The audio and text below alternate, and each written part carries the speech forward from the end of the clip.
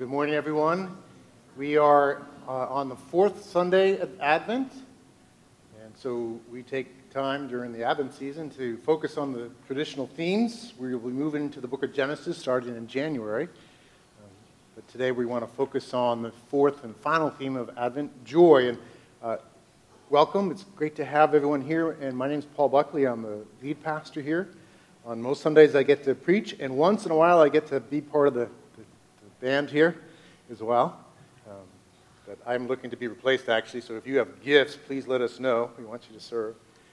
But we're going to look at the theme of joy, the final Advent theme. This is actually a very common word in Scripture among the four themes of Advent.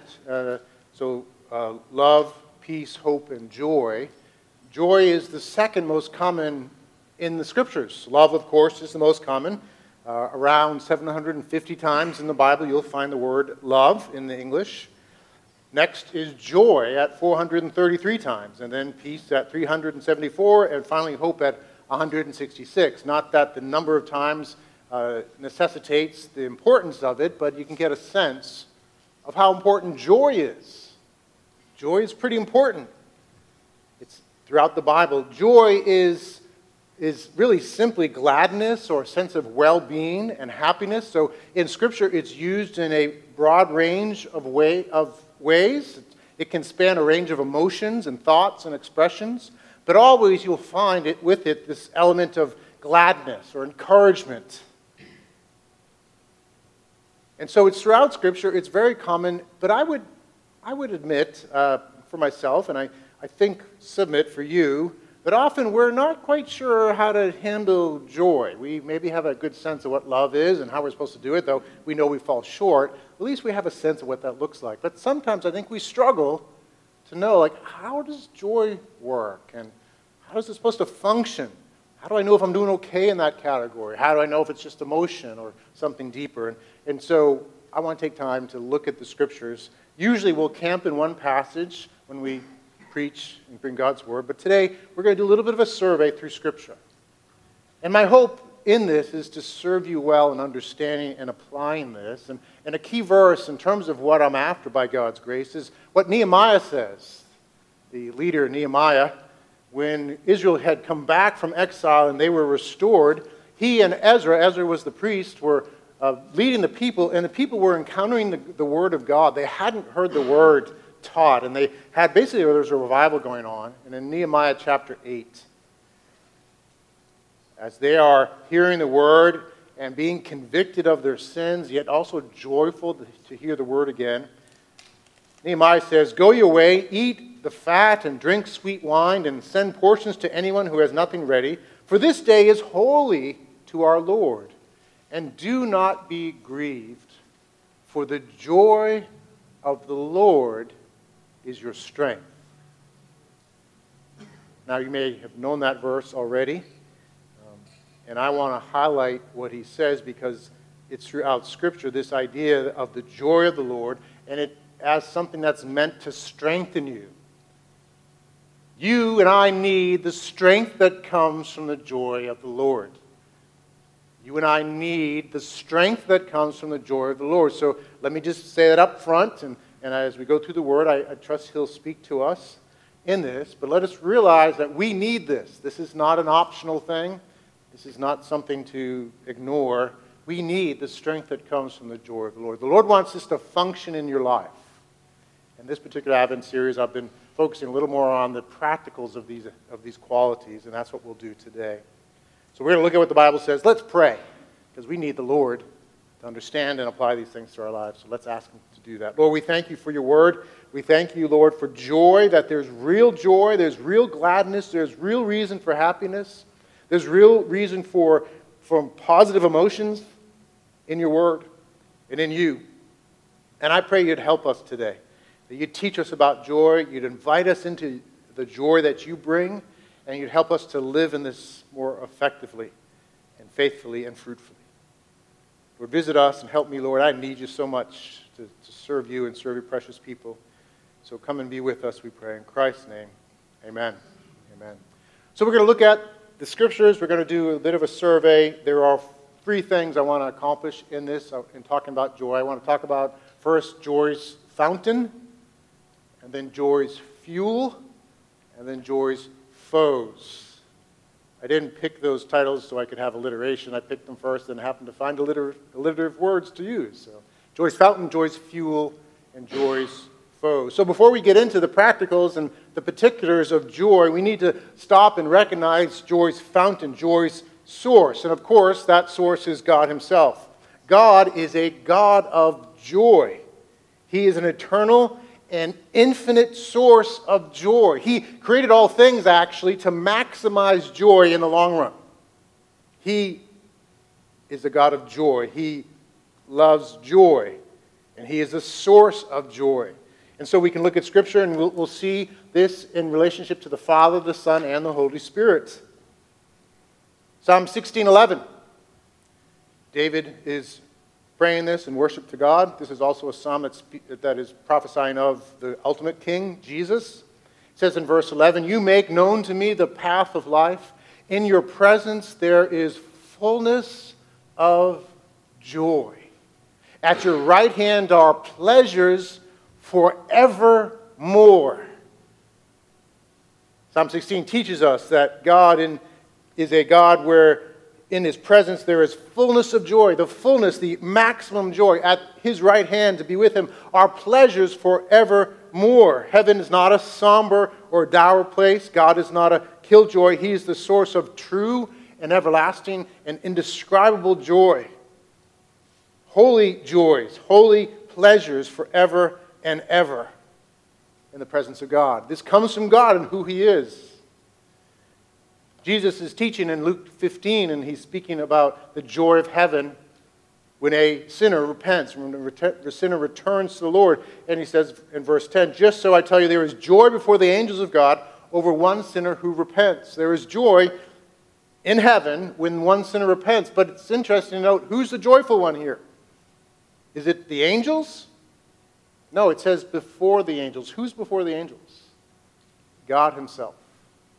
And so when one sinner turns, this is the point, because Jesus, right, is going to go on to tell the story of the prodigal son and the prodigal father, speaking of the heavenly Father, right? And when there's one sinner who turns, our heavenly Father rejoices. He's full of joy over that one turning.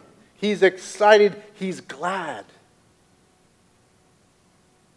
Later on, or actually previously, in speaking of God's desire to rescue his people in the new covenant that would come to effectively rescue his people. As he speaks about this in Jeremiah, he says the following through Jeremiah, "I will make with them an everlasting covenant, that I will not turn away from doing good to them, and I will put the fear of me in their hearts, that they may not turn from me."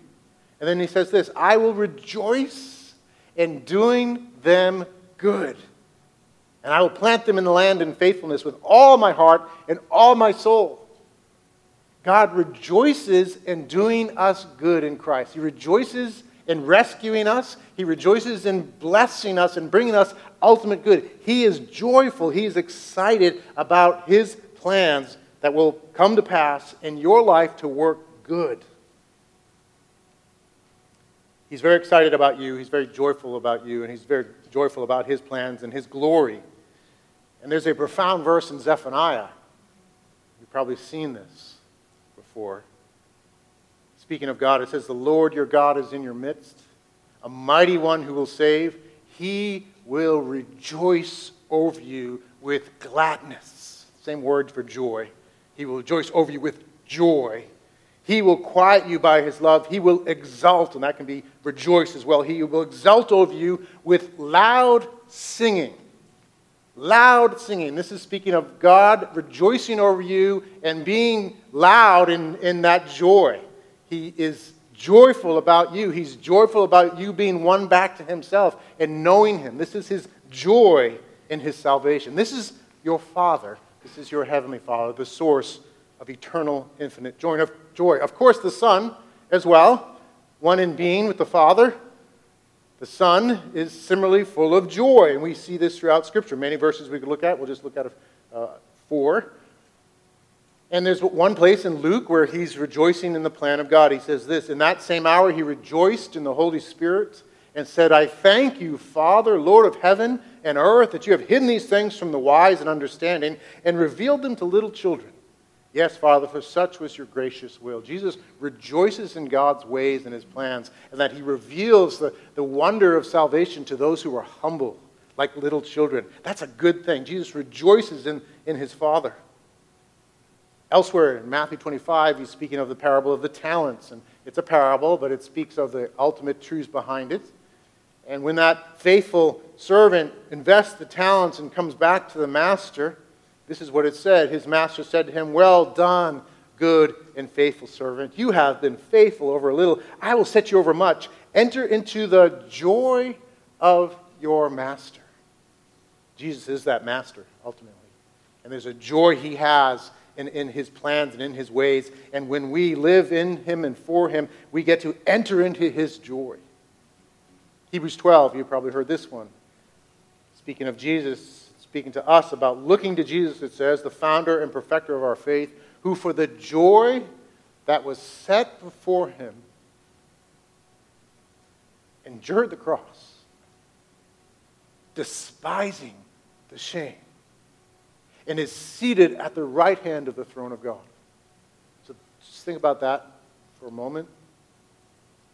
The cross, we say the cruel cross, right? The cross is not only a cruel thing physically, but spiritually. Jesus took on himself the sins of the world. He took upon himself the holy justice of God against those sins. God is perfectly good. He hates evil. He hates evil of all degrees, from the smallest to the greatest. He hates it all. He's just, he's good, he's holy. He's loving, but he's just and holy. And Christ, in his goodness and faithfulness, and in concert with the Father and the Holy Spirit, voluntarily went to the cross to bear our sins on the cross. The cruelest, most horrible thing that could ever be experienced by anybody, multiplied by billions and billions and infinite, was experienced by Christ on the cross. And yet, there was a joy before him that was greater than all that. Because it was for the joy set before him he endured the cross. For the joy of the results of his redemptive work. For the joy of glorifying his Father, magnifying the Father's holiness and justice, magnifying the Father's love, fulfilling all the work, winning untold numbers from among humanity, among all peoples, to the Father who is rejoicing over their return to him. For that joy and for the joy of his reward, for the joy of the reconciliation of the whole universe ultimately, for all that massive joy, he endured the cross, despising the shame. That's the joy that he's entered into now, the joy of the Son. Back to Psalm 16. Again, it's a messianic psalm speaking of Jesus, similar to what I just explained in Hebrews Psalm 16, verses 9 and 10. Therefore my heart is glad. This is really Jesus speaking. And my whole being rejoices. My flesh also dwells secure, for you will not abandon my soul to Sheol or let your Holy One see corruption. Jesus rejoices with his whole being in the prospect of his resurrection. Can you imagine the joy of resurrection morning that Jesus experienced? We read about it and we watch movies on it, but I don't think any of them capture the joy that he must have experienced that morning, being victorious over sin and death, having conquered all things, having experienced his resurrected body. His whole being rejoices. This is the joy of the Son. And of course, there's joy of the Holy Spirit as well. The Holy Spirit is an eternal, infinite source of joy. We see many glimpses of this. In Acts chapter 13, verse 52, there are new believers in Antioch Pisidia. They're brand new believers. They probably don't know much at all, but they know enough. They know enough about Christ crucified and risen, the Father's love, and the experience of the Holy Spirit. And it says, and the disciples were filled with joy and with the Holy Spirit. To experience the ministry of the Holy Spirit is to experience joy as he works in our lives. Deep and true joy. Romans 14:17, for the kingdom of God is not a matter of eating and drinking, not a matter of these particular rules and your particular scruples, something much greater, but of righteousness and peace and joy in the Holy Spirit. The kingdom of God is about these things. This is what the kingdom is about. To be in the kingdom is one to experience righteousness. Christ in you, your forgiveness, his life creating true righteousness in you and loving the Father and loving others. Of peace that's deep, we've talked about that. And joy in the Holy Spirit. The kingdom is marked by joy in the Holy Spirit. Paul prays for the Romans later in chapter 15. May the God of hope fill you with all joy and peace in believing, so that by the power of the Holy Spirit you may abound in hope. Paul says to the Thessalonians, and you became imitators of us and of the Lord, for you received the word in much affliction with the joy of the Holy Spirit.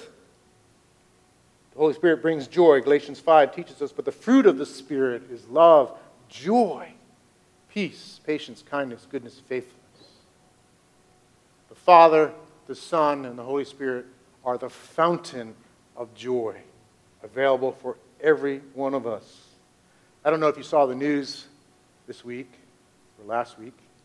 On December 5th, after 70 years of pursuit, scientists were finally able to produce a fusion reaction with a net energy gain. And sorry, you're probably like, I just lost you. Nuclear fusion is a relatively clean nuclear reaction. It's the fusion of two hydrogen isotopes together. They form helium. It's what powers the universe. It's what powers every single star. Our sun burns 500 million tons of hydrogen every second. And to be able to recreate fusion is an incredible prospect. If we can get it to work, it'll be a dramatic breakthrough. Just getting a net energy gain is a huge advance.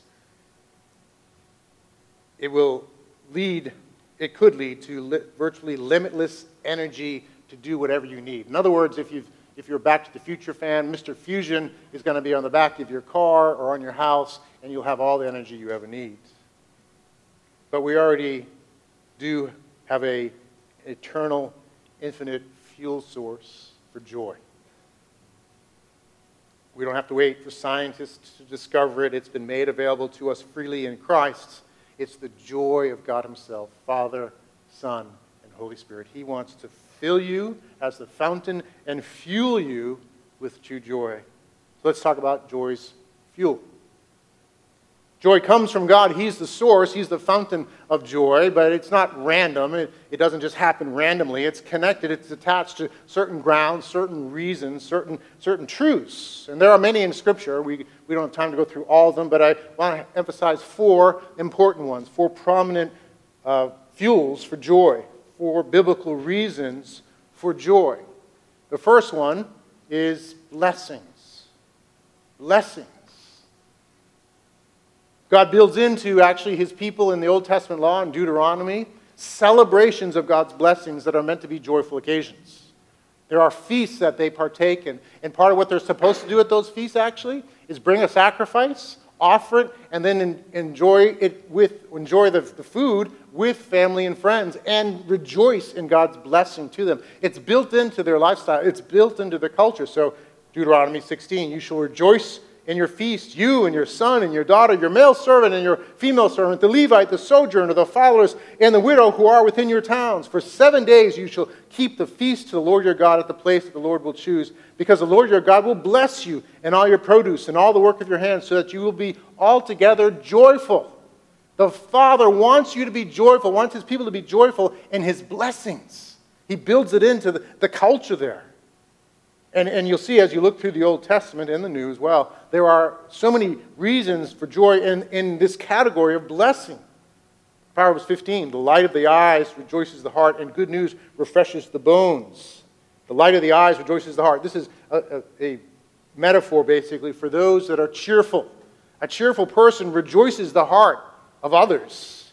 And good news refreshes the bones. What Proverbs is telling us is that good news from cheerful friends is a reason for joy. When a friend brings you an announcement, the birth of a child, a wedding, a new home, a new job, a new church plant maybe, a good medical result, the blessing of retirement, a special event to anticipate, all these are reasons for legitimate joy.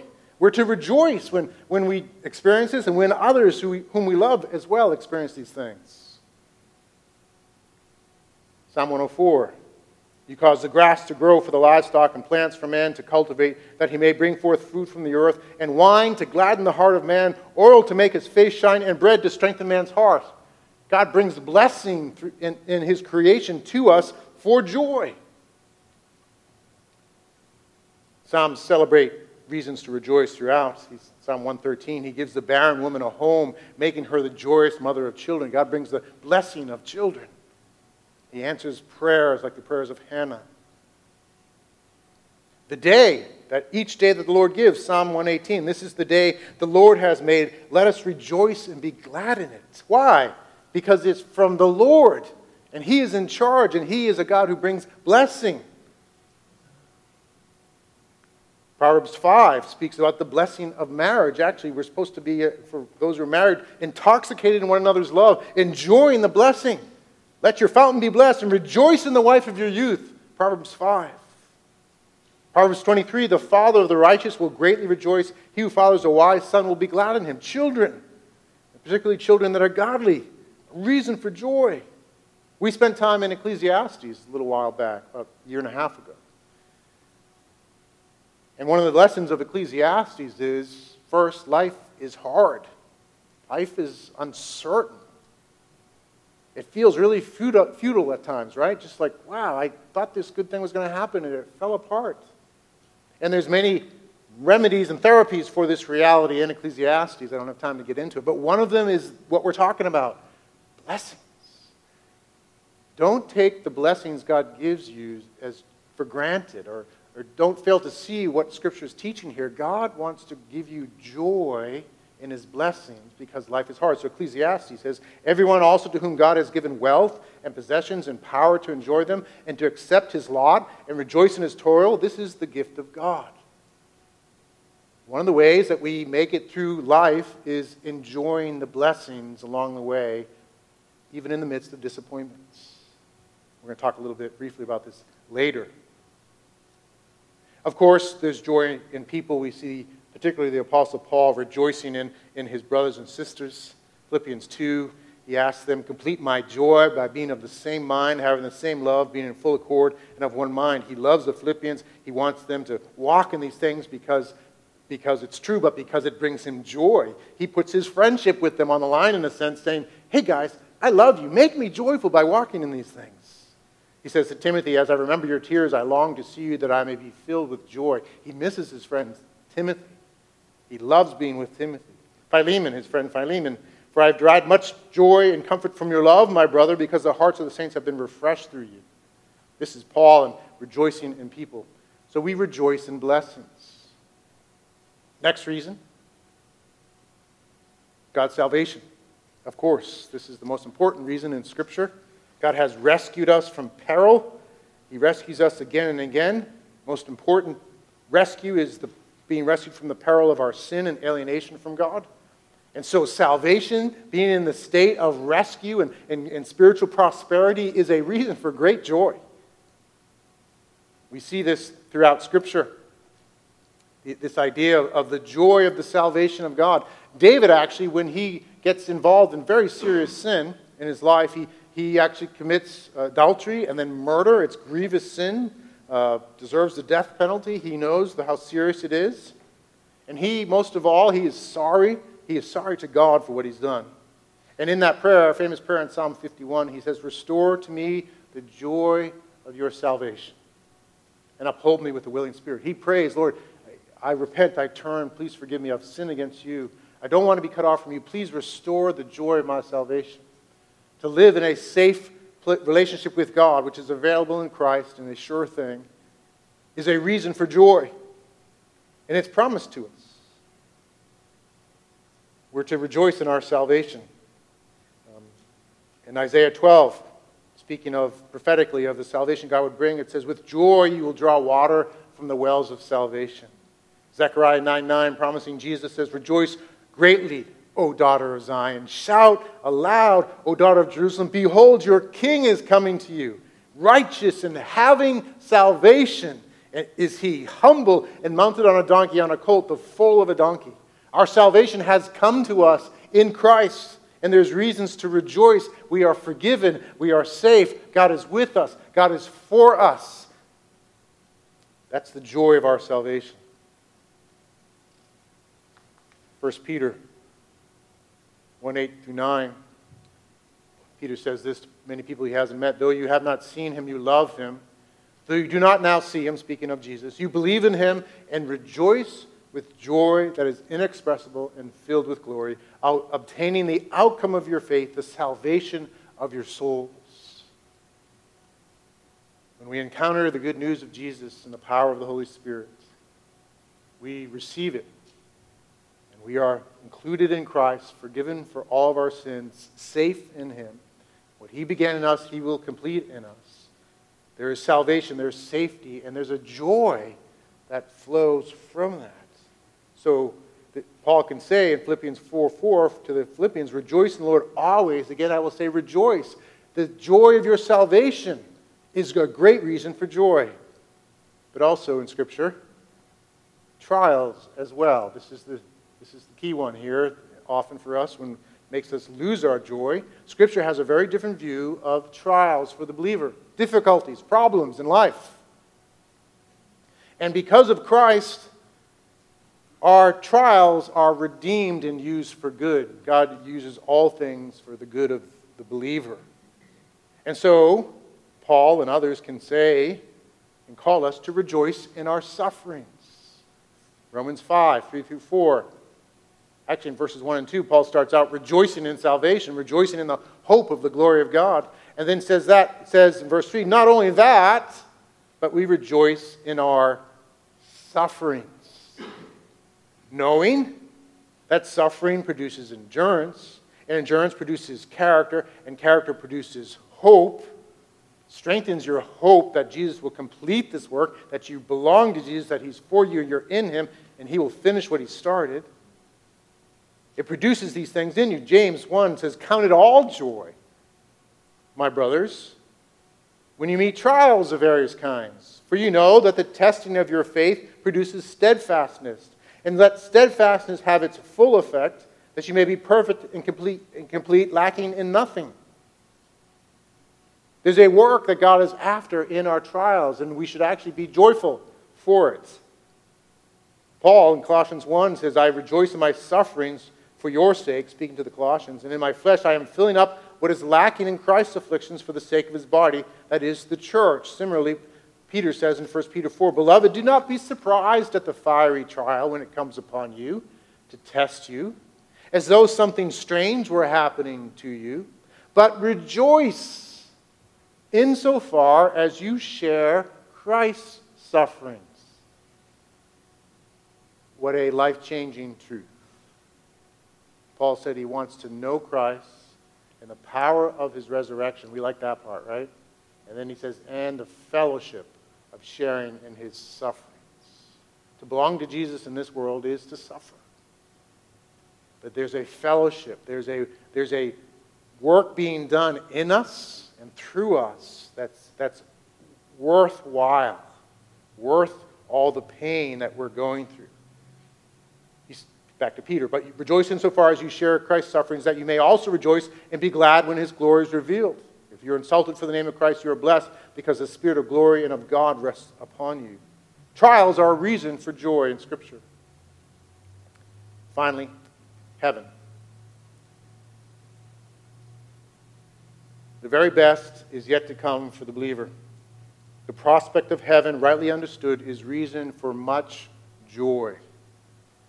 The promises of heaven are full of pictures of joy. Isaiah 51, and the ransom of the Lord shall return and come to Zion with singing. Everlasting joy shall be upon their heads. They shall obtain gladness and joy, and sorrow and sighing shall flee away.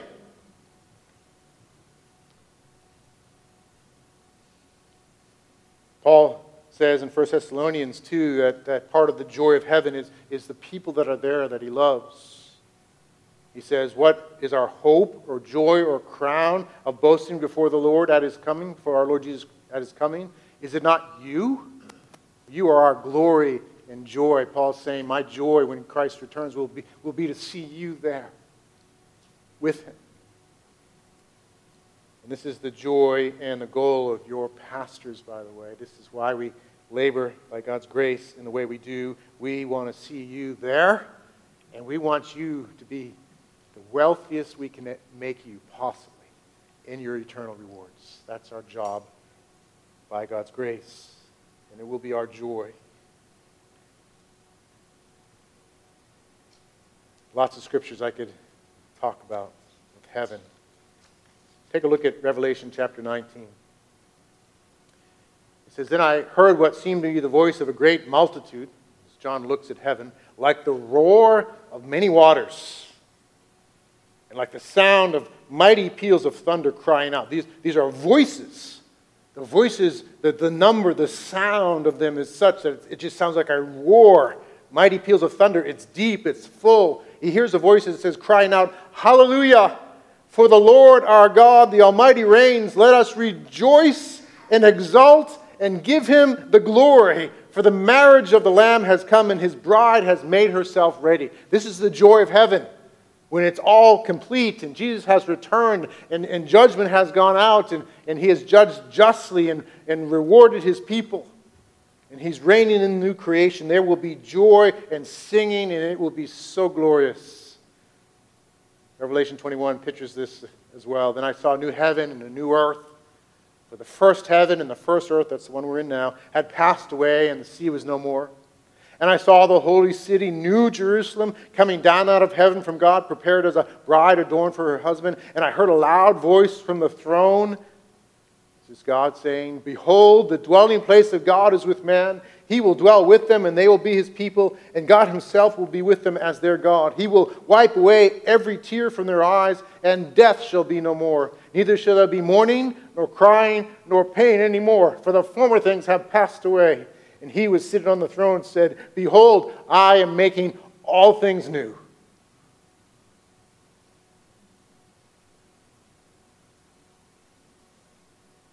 The joy of heaven is a great and eternal joy. It is a great reason for us to rejoice even now.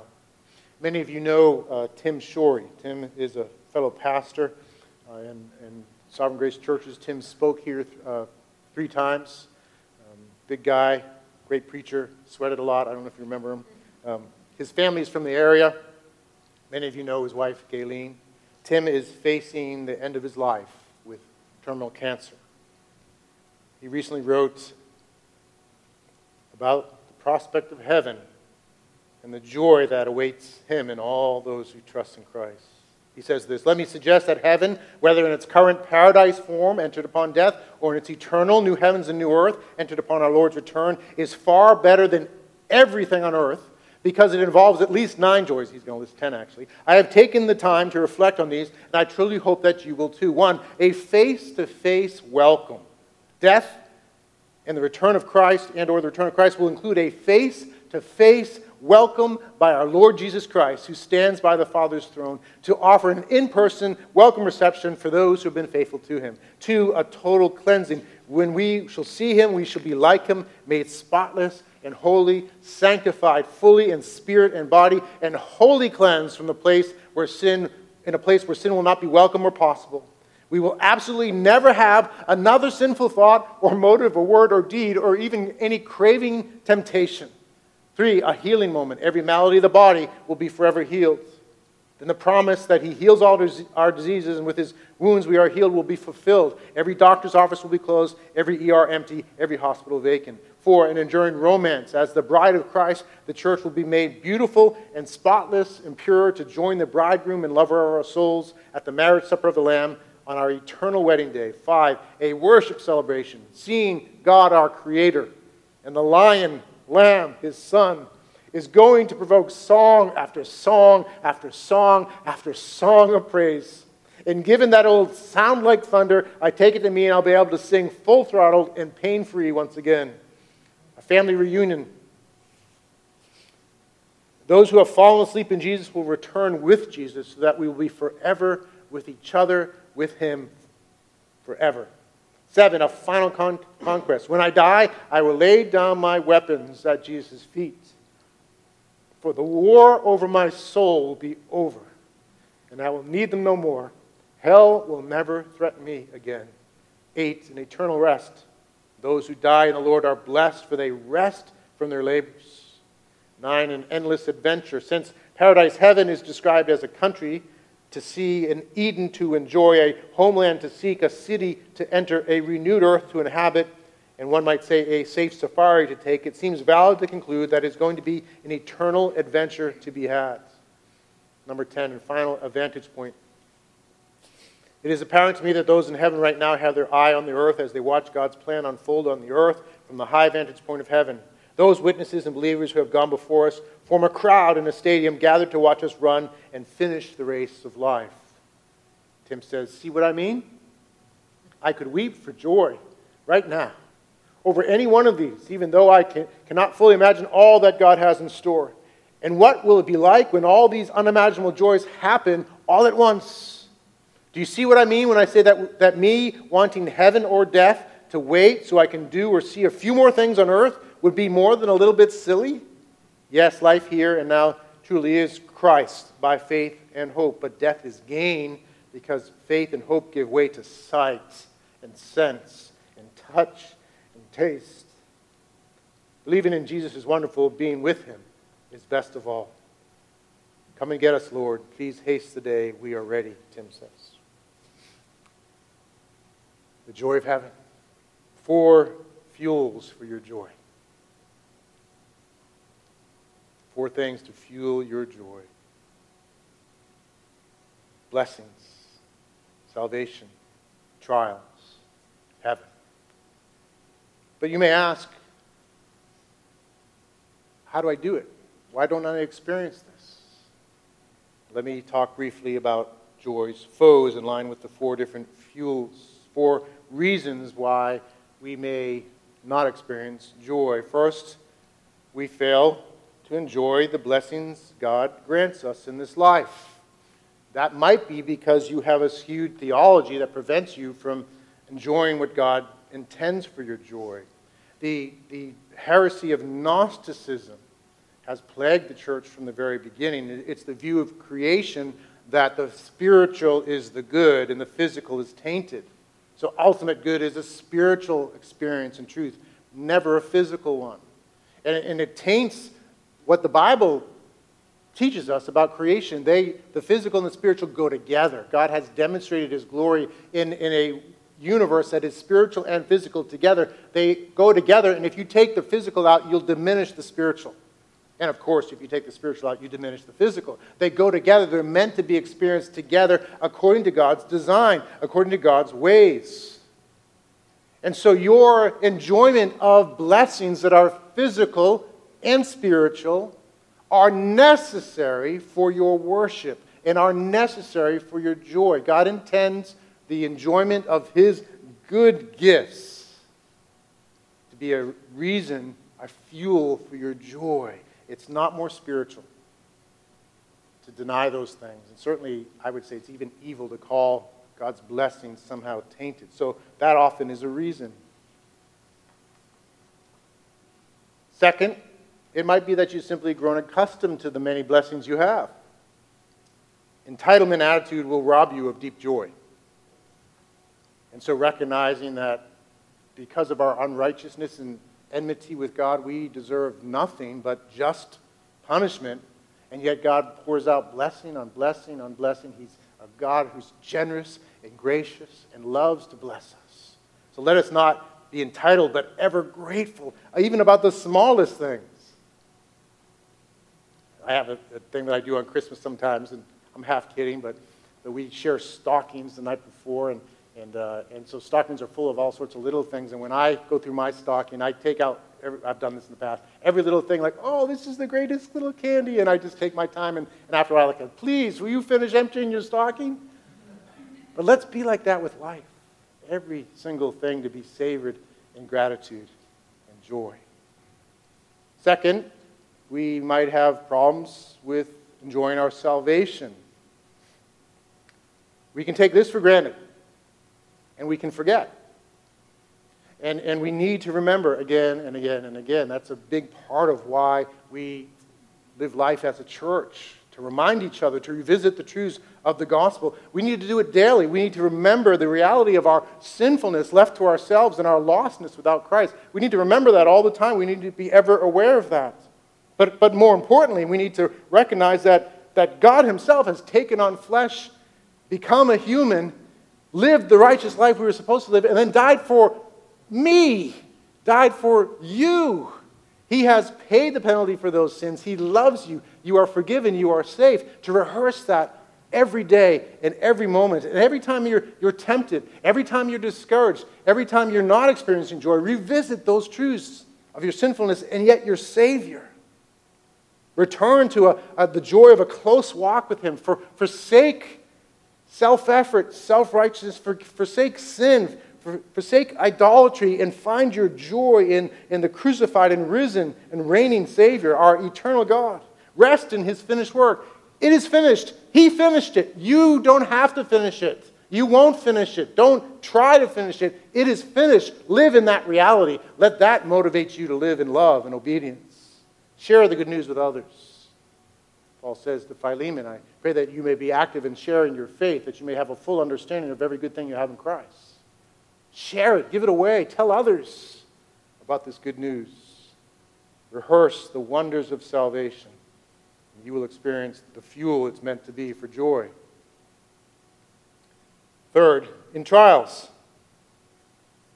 We can let our trials become something that robs us of our joy instead of fueling our joy. It's meant to fuel. We're supposed to count it all joy, right? How does that work? How can we do that? I think we have to understand that there's a long-term thing going on with the Lord here. And there's pain. And the reality is, I know it's a colloquial phrase, but no pain, no gain. The reality is that God has gain for you through trial. Christ himself had to suffer. Christ himself had to go through great trial. He had no sin. And yet it was to prove his faith in the Lord and to complete the work.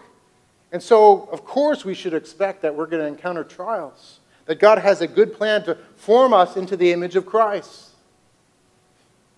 And we don't like it. I saw a bit of a reality show. I didn't keep on watching it, but they took about 10 different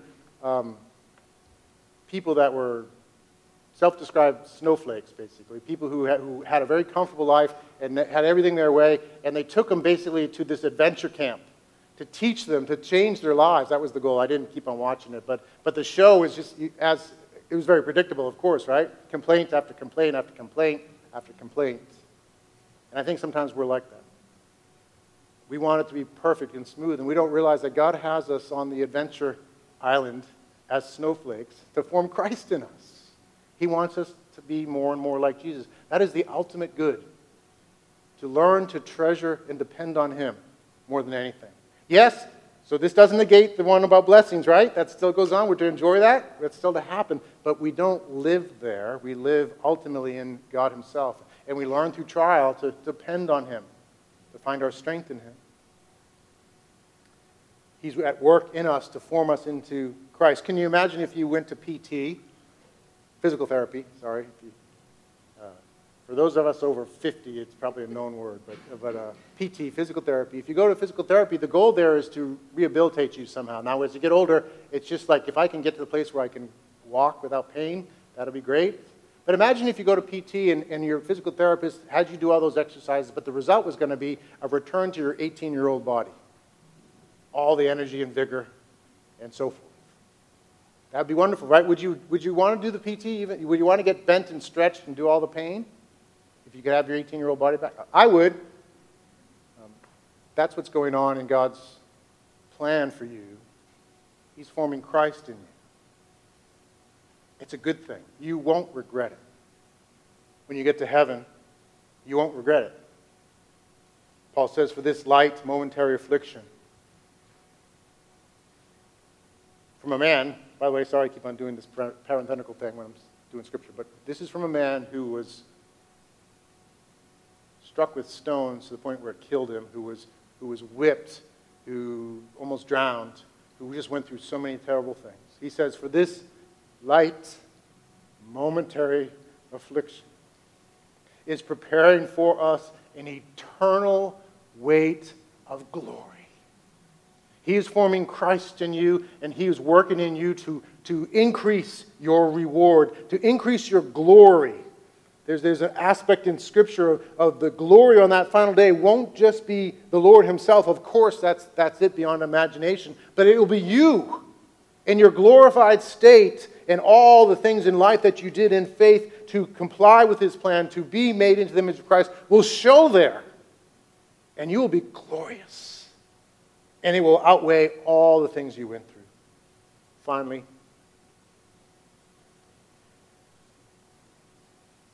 heaven. It's been said you can be too heavenly minded to be of any earthly good. I've never met a person like that. I don't think it's true. I think the contrary is much more likely to be too little heavenly minded to be of any earthly good. Two reasons why. First, you can't really get through life without having a hope functioning in your life, being heavenly minded, setting your hope on that joy. And then second, just kind of what I already said, everything you do here is connected to there. You are investing in an eternal retirement full of glory. Full of glory. And all your choices here impact that there.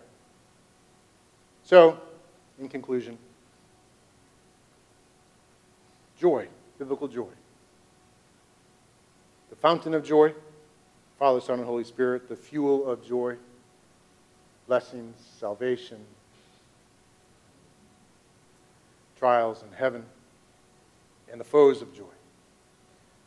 As we get ready to transition to communion, just maybe pause. I know it's a lot of content. Maybe there's one thing in here God would want you to focus your attention on. And I pray as a result of understanding joy that you experience it more and you are strengthened in His joy. Let me pray for you, pray for all of us. Lord, we thank you for the joy that you give that is so great and so amazing. And I pray that you would make us a people full of your joy. And we would be strengthened in it, and we could strengthen others as a result. We pray in Christ's name.